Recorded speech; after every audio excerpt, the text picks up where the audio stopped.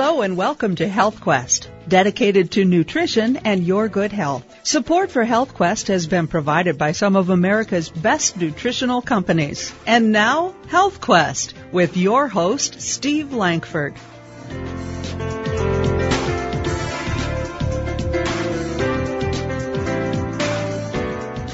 Hello, and welcome back to Health Quest. I'm your host, Steve Lankford. Thanks for joining me. I'm glad you're here. I have an interesting show for you today. I'm going to be talking once again to Mark Kaler. You've heard Mark here previously. He has several interesting interviews. You're going to want to listen to them. Those together will give you a great context to the subject of mushrooms, radiant health, all kinds of things that you can apply to your particular circumstances. Mark has worked in the natural products industry for over 30 years, and he's a leading holistic health educator. He's also a formulator. He's helped in the development of nutritional supplements. He's co-authored a book on Syndrome X and SX fraction. And he's a frequent guest on health talk shows and throughout the industry. He's been influential for over 30 years, and it's in the capacity of his understanding of working with clients who have actual health issues that I've brought him back to discuss some of the very interesting concerns that people have over brain health. This is one that a lot of people are concerned about. As we age, there are issues. We're going to talk about those today with Mark. It's in that capacity, it's my pleasure to introduce to you once again, Mark Kaler. Mark, welcome back to Health Quest. Thank you. It's great to be back. Looking forward to today's conversation. Well, yes, every time you and I speak, it's an interesting conversation. You're a wealth of knowledge about these nutritional products. Before we get into that, let's talk a little bit about brain health and aging and how one can consider protecting their brain. Lead us in that discussion. Well, I think this concern is actually quite justifiable. The survey that was done a number of years ago showed that dementia or Alzheimer's is actually the second leading disease fear that we have among Americans. So this is something that concerns many of us. There are a number of factors that really go into this mix, and I think it makes it one of those conditions or maybe syndromes that oftentimes make it a little more difficult to treat because it's not as simple as, hey, I caught this virus, now I'm coming down with this disease, or I have inflammation in my knees and I'm diagnosed with arthritis. Alzheimer's and dementia and brain-related functionality issues are very complex. They're multifactorial. There are a number of risk factors involved with these things, anywhere from sleep to obesity to thyroid health to possible infection in the brain, possible overactivity of the immune system, free radical damage, inflammation. There's so many different variables that are involved in keeping our brain healthy and, to a large degree, keeping our bodies healthy, that I think it makes it a very difficult condition to deal with, to confront, to treat, and to prevent. But the nice thing is there are lots of things out there that the research does suggest may have some benefits for us as far as prevention, maybe even as far as therapeutic application. This is particularly key when we look at dementia in particular, because the simple reality is that currently, right now, Western medicine does not really have a treatment for it. It may surprise people. They don't even have a good diagnostic tool for it yet, although we're getting closer and closer to having that diagnostic tool. The only time you can really be precisely diagnosed with Alzheimer's nowadays is once you've passed on and they've done an autopsy and looked at your brain. It's important for us, I think, to operate on that preventative protocol in this area because it is something that's of major concern. Clearly hugely impacting. We're not talking about just losing memory. We're talking about losing, in a sense, who we are, the essence of who we are. Our memories from 10 years ago, from 5 minutes ago, our personality even to some degree, our ability to function and get around in the world, all of these can be threatened with less than optimal functioning of the brains. This is something that I think is a very relevant topic for all of us. Does the topic then also include these other, perhaps less serious memory issues, people starting to forget where they put things or forget first names or things like that? Or are we really only focusing on the more serious iteration of these challenges, the more serious types of memory loss and dementia? That's actually a really good question. The good part of this question really is the fact that the things that we want to do to keep our mind just operating at optimal levels, quick thinking, good memory, sharp, energized, are really all the things we also want to do to prevent these neurodegenerative diseases from happening. In many ways, they're also the things we want to do to treat those conditions. While they are certainly very different things that are going on in the body, certainly the severity and risk and implications of them are quite different. The things we need to do to keep our brains and memory operating the way they really should be, as well as preventing these serious conditions and to treat these serious conditions, there's a tremendous amount of overlap. Now, obviously, prevention, you probably don't need to do as many of these things, but if you're in a high-risk category, or if you're showing signs of it, it's one of those situations that the more you do, probably the better. Do we know or understand yet what actually is going wrong in the brain with these kinds of conditions? The answer is yes, and the answer is no. We know about a lot of what's going on in the brain. We know there's a lot of free radical damage. We know there's a lot of chronic inflammation going on in the brain. We know there are certain things going on with types of cells in the brain called glial cells. We know there's issues with the myelin sheath, which is the coating, kind of like a coating around a wire that coats our neurons.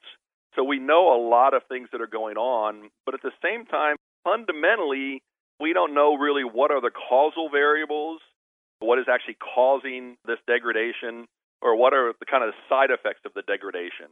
A good example of this is amyloid beta plaque, which I think many people immediately associate with Alzheimer's and dementia. We're not 100% sure whether amyloid beta plaque is actually causing the Alzheimer's and dementia, whether it's a side effect that's causing other damage to the brain. We don't know where viruses fit into the thing. There's just so many questions out there that are left unanswered that it's really going to be a decade or two, I think, before we even have a reasonably clear understanding of what's going on when we talk about the aging brain. This gets to the fundamental point, which I think is most essential to realize, and that is if we're really talking about a long, healthy brain life as far as memory and vitality and energy and focus, recall, all of those things that we want, we really have to approach this from a very holistic manner. You've got to talk about lifestyle. You've got to talk about, are you getting enough sleep? Are you exercising?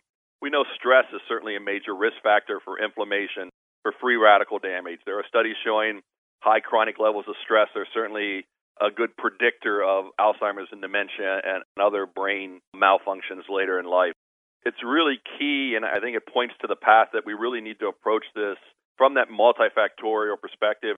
I think it really can only be done when we approach it in a holistic manner. I honestly believe that they're never going to come down with like a single drug or a handful of drugs.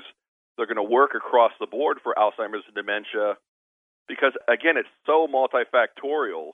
While the end result may be the same in a number of people that have been diagnosed with dementia or faulty memory or Alzheimer's, the path they live to get there is oftentimes very, very different. And to think that there's going to be one drug that's going to work across all those different paths, I think is slightly unreasonable. This is where nutrition, good lifestyle choices, the right supplementation can have really profound impacts because they can really tie into that basic functioning, that holistic approach to health and healing, particularly as it relates to the brain. I think that's why people come to listen to podcasts like ours, is those who understand that modern medicine, as wonderful and as expansive as it has become, does not answer all the questions of health. It is how modern medicine addresses disease. Nutrition, on the other hand, approaches how do we nourish the body in the process that it can heal itself, that the brain, that the body can do many miraculous things, but it cannot do many things if we don't give it the core and essential nutrients to do that. So nutrition does something on one side of the equation. It nourishes the body and sets the stage for things to change.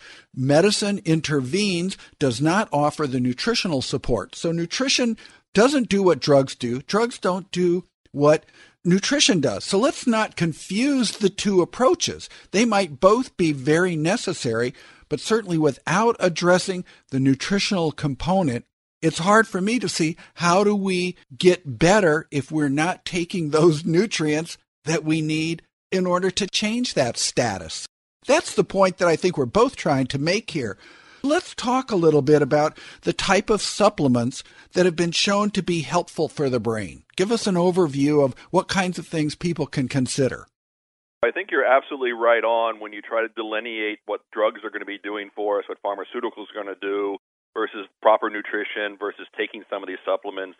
The nutritional supplemental path really works on a fundamental functioning of the body, basically trying to make it operate at optimal levels, make it do what it's supposed to do, help it deal with the consequences of the modern life. So if we're creating more inflammation, reducing that inflammation. The path of the pharmaceutical drugs are really going to be more symptomatic. In many ways, they may turn out to be quite compatible in the long run, and we'll see as these things develop. As I mentioned earlier, you really need to approach, I think, a healthy brain and certainly these serious brain disorders that are associated with the aging process on a number of levels. First is, I mentioned free radicals are a big player in this. One big culprit actually is iron. Free iron has been shown in the brain that actually gets taken up into the cells where it basically rusts. It oxidizes. That creates a lot of free radical damage. So making sure our iron levels are at healthy levels, not too much iron, making sure that there's not too much free iron, I think is absolutely essential. You can use chelators if you're concerned about that. Quercetin is actually a really good chelator of too much iron in the system. Actually, mushrooms in general, just as part of our diet, tend to be really good chelators. Taking some good antioxidants, and there's some that I think that stand out particularly as it relates to brain health. The first is the old standby, vitamin C. There are a number of studies indicating vitamin C levels are associated with brain health over the long run. Alpha-lipoic acid, probably one of the most potent and versatile antioxidants we have available to us, certainly fights those free radicals. It's been shown to have a neuroprotective action, so it keeps those cells healthy. It's been shown to help maintain insulin levels, and we know that insulin is a major problem as it relates to brain health. In fact, some people call Alzheimer's type 3 diabetes, so making sure that insulin sensitivity is operating at key levels is really important. Grapeseed extract is another really key antioxidant. It's been shown to be useful and shown to reduce the buildup of plaque. And then there are a couple foods that I think are potent antioxidants that have brain-specific benefits to them, and that are blueberries, great antioxidants, great anti-inflammatories. Strawberries, there's intriguing new research on it with a substance called fisetin, which also has that neuroprotective, brain-energizing quality to it. Good anti-inflammatories are absolutely essential. The all-star in this category is absolutely turmeric. There are numerous studies showing benefits of turmeric for brain and brain health, both for just general health, general prevention, as well as treatment, and on a number of different levels. So to me, turmeric is absolutely essential. B vitamins, while essential for overall health, obviously they're essential nutrients for us, are certainly key to brain health. In particular, folate, not folic acid. I want to specify folate. And I know you've had some other podcasts where you deal specifically with that issue. B6, B12, B5, and more specifically pantethine, niacin, choline. These are all B vitamins that are absolutely essential to brain functioning. These are also nutrients that when shown, when the body is deficient in these nutrients, these neurodegenerative conditions actually show up. And in some situations, mental disorders have actually been diagnosed when it was fundamentally just a B vitamin deficiency. So making sure we're getting plenty of Bs is key. Making sure that mitochondria, those little energy centers in our cells, are operating at optimal levels. The combination of acetyl L-carnitine and alpha-lipoic acid, I think, are wonderful longevity and particularly mitochondrial and brain supportive actions. Real promising, intriguing research there. Membrane health, something we tend to neglect, I think. Nobody really thinks I got to make sure my membranes are operating at optimal levels. But really key, again, when it relates specifically to brain health, making sure you're getting enough omega-3s in relationship to omega-6s, DHA, again, another substance I know you've done podcasts on specifically. Then there are various kind of lecithin derivatives that are useful for maintaining the healthy integrity of those membranes. Phosphatidylcholine, phosphatidylserine, cytocholine, glycerol phosphate, GPC choline. Those are really key. The long standard ginkgo biloba, I think, is a wonderful herb. There are studies showing it useful for mild to moderate Alzheimer's and dementia, showing some benefits with it. But it's interesting with ginkgo is that it's a great herb for the brain, but it's good for the brain when there's a circulatory deficiency. I always find it interesting that virtually every brain formula in this country and in every health food store always has ginkgo in it.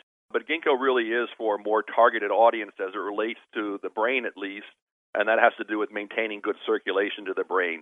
If that's an issue, certainly ginkgo is wonderful. I mentioned before how important insulin resistance is in the ballgame as it relates to specifically Alzheimer's. That lack of sensitivity to those cells in the brain mean those brain cells just aren't getting enough fuel. They're not energized. They can't do what they're supposed to do. They don't function well, which means our memory's not good. We're not making the connections that we're supposed to.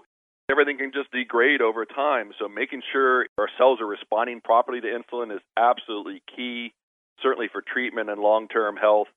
The SX fraction from the maitake mushroom is key. We're hearing a lot in the press about coconut oil, particularly as it relates to the brain.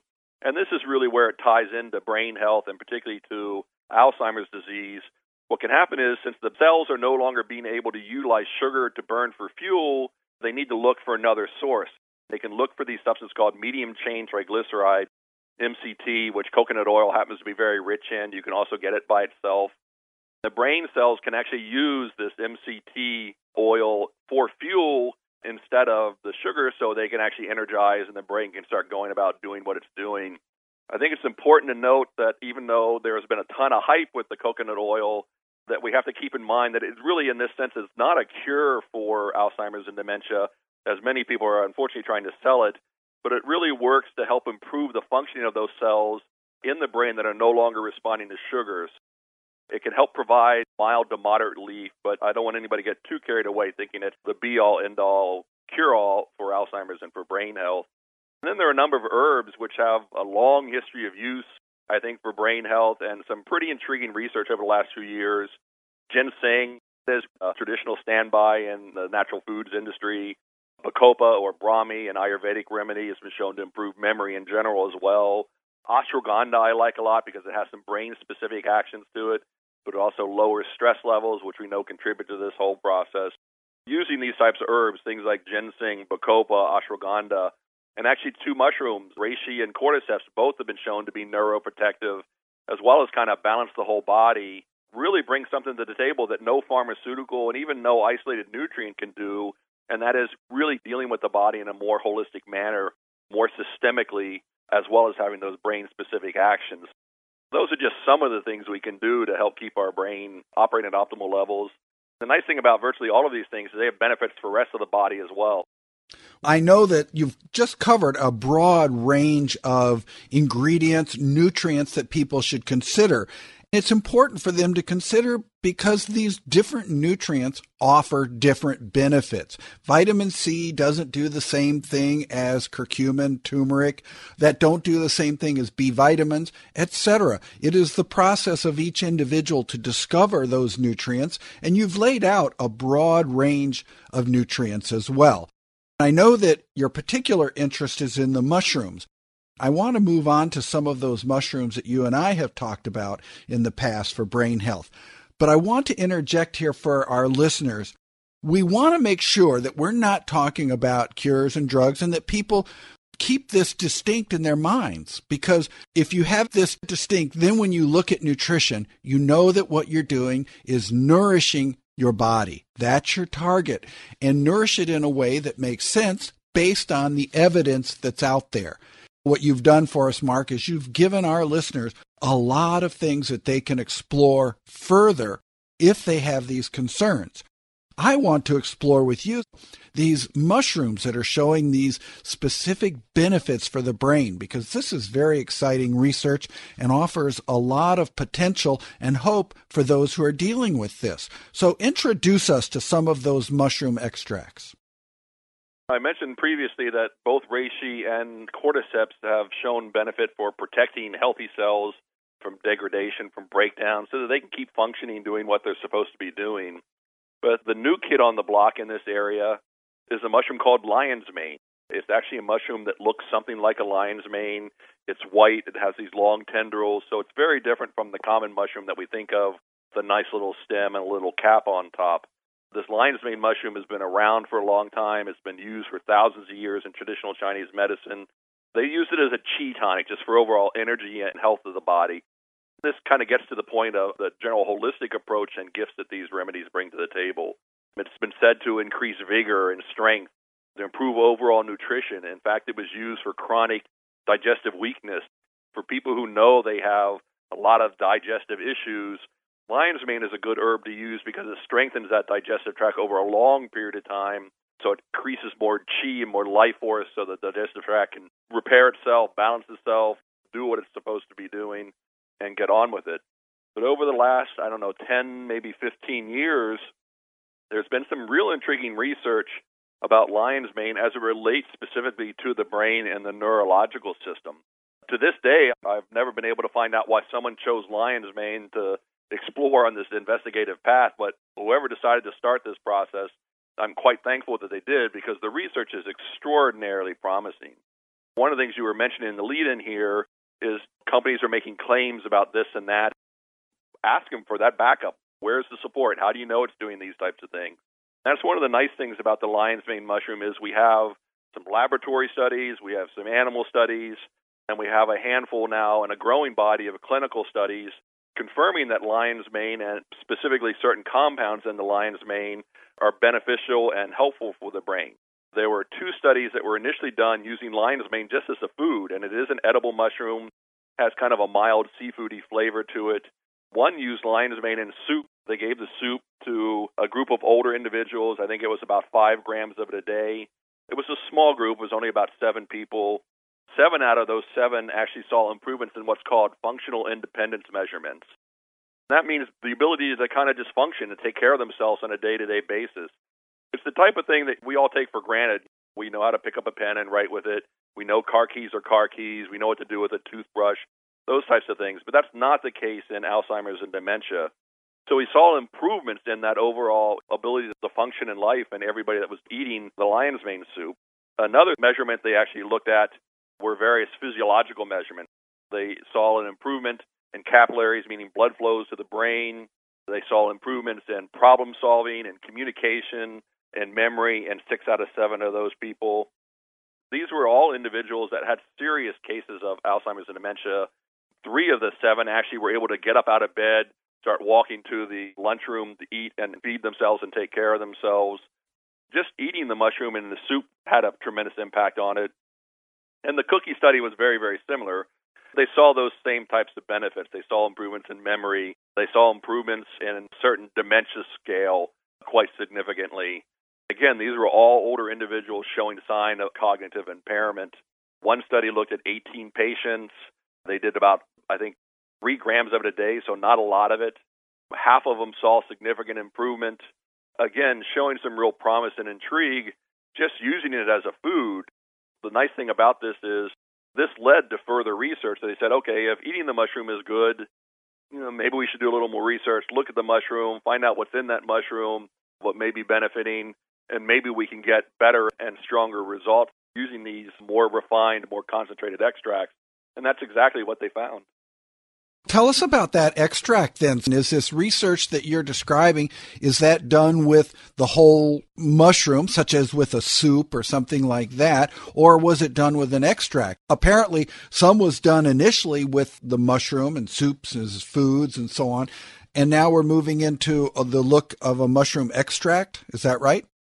Absolutely. What they started to do then was actually look at the different compounds that are in the lion's mane mushroom and say, what classes of compounds in here are responsible for and can give us that therapeutic level that we need. Eating the mushroom saw roughly half of the people improve significantly in that study.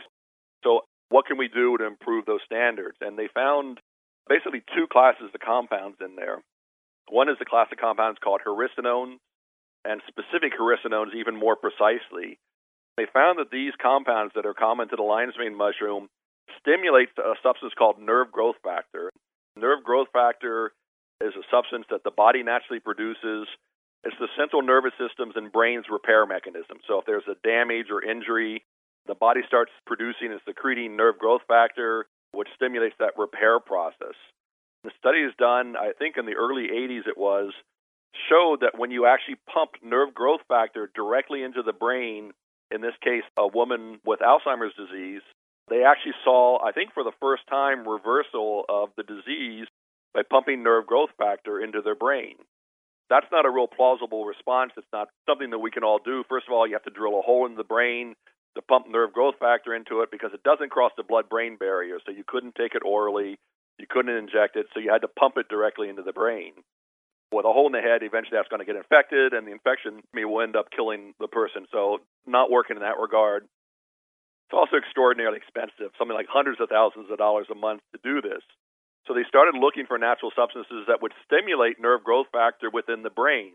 So the substance had to cross the blood-brain barrier, get into the brain, and then start stimulating the brain's endogenous production of this nerve growth factor.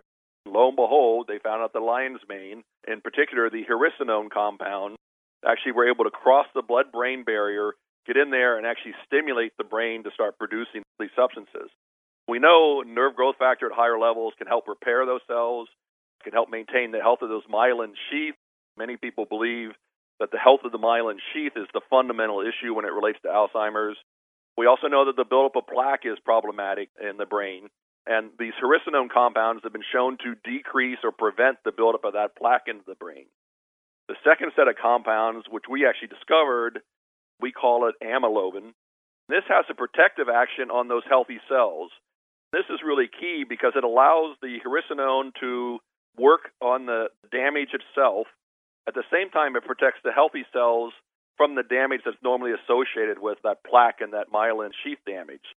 It can keep these other cells from actually becoming problematic and losing functionality and having issues of their own. So it works on a very, again, almost a holistic manner in that it works targeted on areas of concern.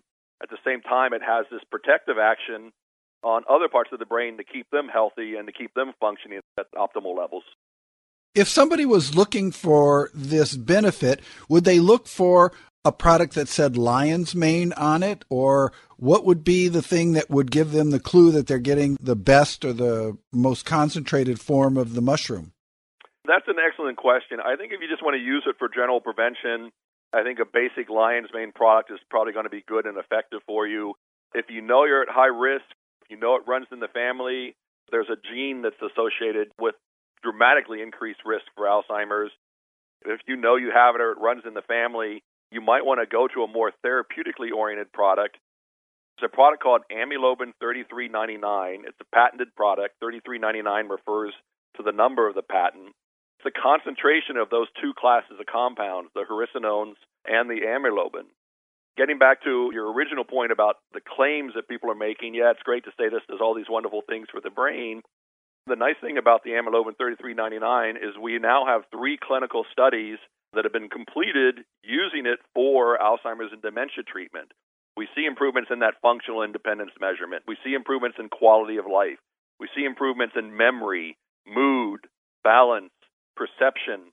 One study even measured wandering. We know people with Alzheimer's oftentimes have spatial issues and they can have a tendency to wander off. So we saw significant improvements with that. Another intriguing thing about this research using this amylobin 3399 is that the studies were done anywhere from 2 to 3 months to about 6 months in time. They started seeing benefits and improvements in a fairly short period of time. So it's not something that you necessarily have to take for 5 or 6 years and on faith that, yeah, hopefully it's doing something for me. This research shows significant improvements in all those measures that we're really looking to improve as far as brain health goes in a fairly short period of time. To me, this is really, really intriguing. The company that makes the product is real excited about. They now have a multi-clinic trial ongoing. Obviously, it's going to take some time because Alzheimer's disease is not a quickly occurring, quickly treatable type disorder. So they're going out and doing a multi-clinic trial on it to hopefully confirm and maybe get a little more guideline and understanding of what it's useful for. An interesting side is that since it stimulates the nerve growth factor, you could also use it for any sort of peripheral nerve damage. And that was actually my first experience with the lion's mane and with the amylobin 3399. There was an individual who had surgery on his hand, and in the surgery, they had actually severed the nerve. The doctors basically told him, unfortunately, it was his right hand, and he was right-handed. They just told him, hey, learn to use your other hand and get by with it because there's nothing that can be done about it. He went on lion's mane amylobin 3399. I saw him 6 months later, and he was able to actually grasp and write and do many of the things that he was basically told he was never going to be able to do ever again. I've got hands-on experience with it. I use it personally, and I notice when I take it, I'm just sharper and quicker. The mind's just functioning at that optimal level. I think we're really at the tip of the iceberg when it comes to the benefits that lion's mane and specifically the amylobin 3399 has for the brain and central nervous system. I've really come to the conclusion that I think this is a great overall tonic for all things brain and central nervous system related. I think the research and the growing body of research is supporting that. It's nice to have this clinical research backing up what we have theorized it may be doing for us. That's, in fact, why we wanted to talk to you, so that we could point people to this research. Now, in these studies, was the dosage that was used similar to what people would see on the label if they buy a bottle of this, that they know that they're taking the amount that was used in the studies? That's a really, really important question, and I'm really glad you brought up that issue. This is unfortunately something our industry can be a little shaky on here and there. We'll put a little bit of something in there and kind of claim it has those benefits. The nice thing about this is that the amylobin 3399 is the exact material that was used in the studies at the dose that was used in those studies. You're getting the exact product that was used in these clinical studies that is being used in the ongoing studies, and it's being dosed at exactly the dose and the strength that was used. So you can know that if you use the amylobin 3399, you're getting it in the same way, the same fashion, the same strength that the studies actually called for. So just follow the label directions and they can get that benefit, whatever it is for them. You say that sometimes people see these results very quickly, and I think sometimes when you have a family member that's dealing and struggling with this a lot, sometimes it's the family members that are aware of the differences, that mom or dad seems to be remembering, they seem to be sharper. So sometimes if you're not sure, ask those around you what it is that they see. You suggested to me that there are some other areas of research on lion's mane. Is that outside the area of the brain? Well, there are more things that are related to the brain and central nervous system or emotional state, as well as some other benefits. It's actually been tested and studied with cancer treatment, particularly gastric cancer, esophageal, liver and skin cancer, and shows some promise. It does have some potent antimicrobial action. In Asia, they've studied it to be effective against MRSA as well as SARS. So there's some immune and antiviral, antibacterial type actions and benefits to it. One of the areas that's real intriguing and is really brand new research, so much so that the research hasn't even been published at this point. There have been 2 clinical trials now using the amylobin 3399 for sleep apnea. This is a disorder that affects a large part of the population. While for many of us and those of us who have a partner that have sleep apnea, we tend to think of it as an annoyance. It can cause snoring, sucking of air. It's just not real easy to sleep beside someone who's suffering from that. Sleep apnea can actually be life-threatening because what happens is the body actually starts to suffocate. It doesn't get enough oxygen into the system. These 2 clinical studies actually looked at using amylobin 3399 for sleep apnea. We saw improvements in that. We saw improvements in amount of time asleep. We saw improvements in less waking up at night. They even did measurements as far as oxygen levels in the bloodstream. They saw that when people with sleep apnea took the amylobin 3399, that their oxygen levels stayed higher. So real intriguing and I think promising applications here for sleep apnea. Again, it's something that affects a huge part of our population. I was really surprised at the number of people that actually suffer from sleep apnea. The study took place in a 2-month time period, so something that you can hopefully see these benefits in a shorter time period for something that there's not a lot out there to help people with sleep apnea in that regard. The other, even newer category that for me was actually mind-blowing when I first saw these reports is the use of this amylobin 3399 for schizophrenia. The first case study was just released at the beginning of this year of an individual who had been diagnosed with schizophrenia something like 36 years ago. He heard things, saw things, he was unable to function, antisocial, no motivation in life. He was really a poster child in many ways for the symptoms that we associate with schizophrenia. He had been in and out of hospitals, he'd been on and off of medications, and the medications that they use to treat schizophrenia can actually be life-threatening by themselves. For some reason, again, I don't know why, a doctor in Japan put him on the amylobin 3399. The amazing thing is, in a very short period of time, his life actually started turning around. In the period of 2 weeks, he became more energized. He started talking more, started going to bed at a regular time, getting up at a regular time. Whereas before, he would be up all night and he couldn't sleep, became more socially active, interacting with people. He just generally felt more energized throughout the whole day. After about a month, we saw even more improvements in those areas, becoming more motivated, more active. Some of these things we may take for granted, but he became more optimistic. For someone who's lived with this cloud hanging over his head, this inability to really function at the most fundamental levels, to have the world start opening up before you in the period of 4 weeks is quite profound. These positive results continued. They grew. He was on the amylobin 3399 for about 6 months or so. He went off the product for a while for personal reasons. Unfortunately, those symptoms started coming back again. So he went back on, thankfully, the amylobin 3399, and again, continued to see improvements. People around him saw those responses. He started getting out and getting involved in the world, started going to the community center. His parents definitely noticed a major difference in him. He started to bathe regularly. All those things, again, that are just part of that normal day-to-day existence that were missing from his life really all came back to him. He's now at a point where he's been using the product for about a year. He's off the medications for the most part, except when the symptoms start rearing their heads on occasional situations. He uses them for just a few days, deals with those symptoms, and then can move on through this process. When I first read this case study, I got to be frank, I teared up to see such an incredible change and response in this individual for a condition that he was basically going to be diagnosed with this and left with this life till the end. To have a natural remedy that really had such dramatic results with him in a fairly short period of time and a very safe without any of these negative side effects, certainly like some of the pharmaceuticals, to me was extraordinary. The researchers who've been doing this is now working with a handful of other doctors who treat schizophrenia. We have 7 or 8 case studies along these same lines of individuals who've been diagnosed with schizophrenia, anywhere from people in their early 30s to now people in their 80s. People have been living with some of these conditions virtually their whole life, 60, 70 years, are now using the product with a tremendous amount of success in improving their overall quality of life, their desire to be alive, quieting those voices, getting rid of those visions. This is quite extraordinary. This kind of gets to the point earlier that I was making that I think we're really at the tip of the iceberg for the gifts that lion's mane and amylobin 3399 can bring to the table, because we had no idea that, who knew that this little mushroom that looks like a lion's mane would have these types of benefits on such a profound emotional disturbance.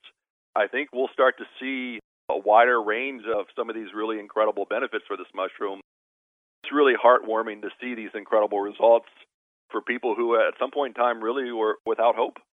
It is the kind of thing that inspires us. We see these results. We know that results are possible. And while we can't predict on an individual basis, I think we're safe if we assume that a person that is well nourished and a person that is nourished with specific nutrients targeted for their health situation are going to do better, are likely to do better than somebody who isn't as well nourished. It's your choice. Do you want to add this concept of nourishing your body or not? And that's what we're here to tell you, is that there is good reason to have confidence and faith in these types of nutrients. If there's somebody who wants to follow the research, Mark, is there any website that they can go to that might consolidate some of this for them? Yeah, there is a website. It's www.bioupdate.org. It's a collection of medicinal mushroom research on a number of mushrooms, just not the lion's mane and amylobin product, but on 8 or 9 different mushrooms. It collects a lot of the abstracts and studies that have been done. I know it has some of the dementia studies there posted.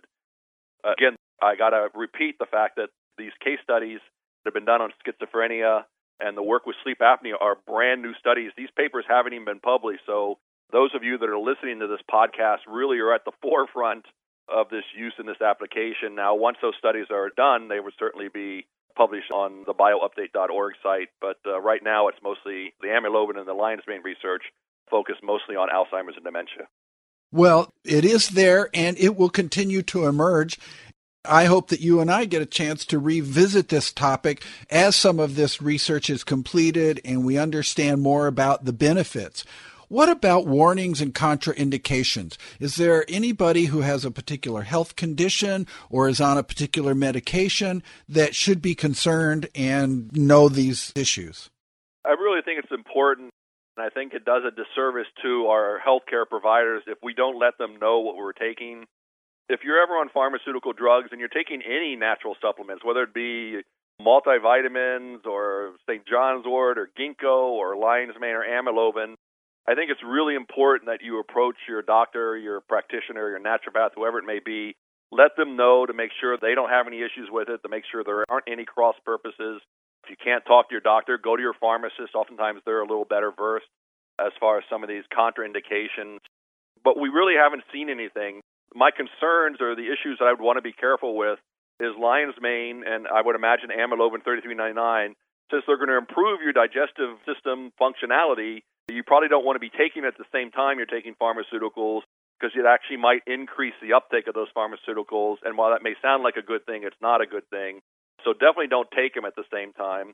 Also because it's an immune stimulant. If you were trying to stay away from immune stimulation, then you need to be careful about it. But in that regard, again, we haven't seen any negative side effects with it. This is a food that's been consumed for thousands of years without any negative side effects. It's been used medicinally in traditional Chinese medicine quite safely.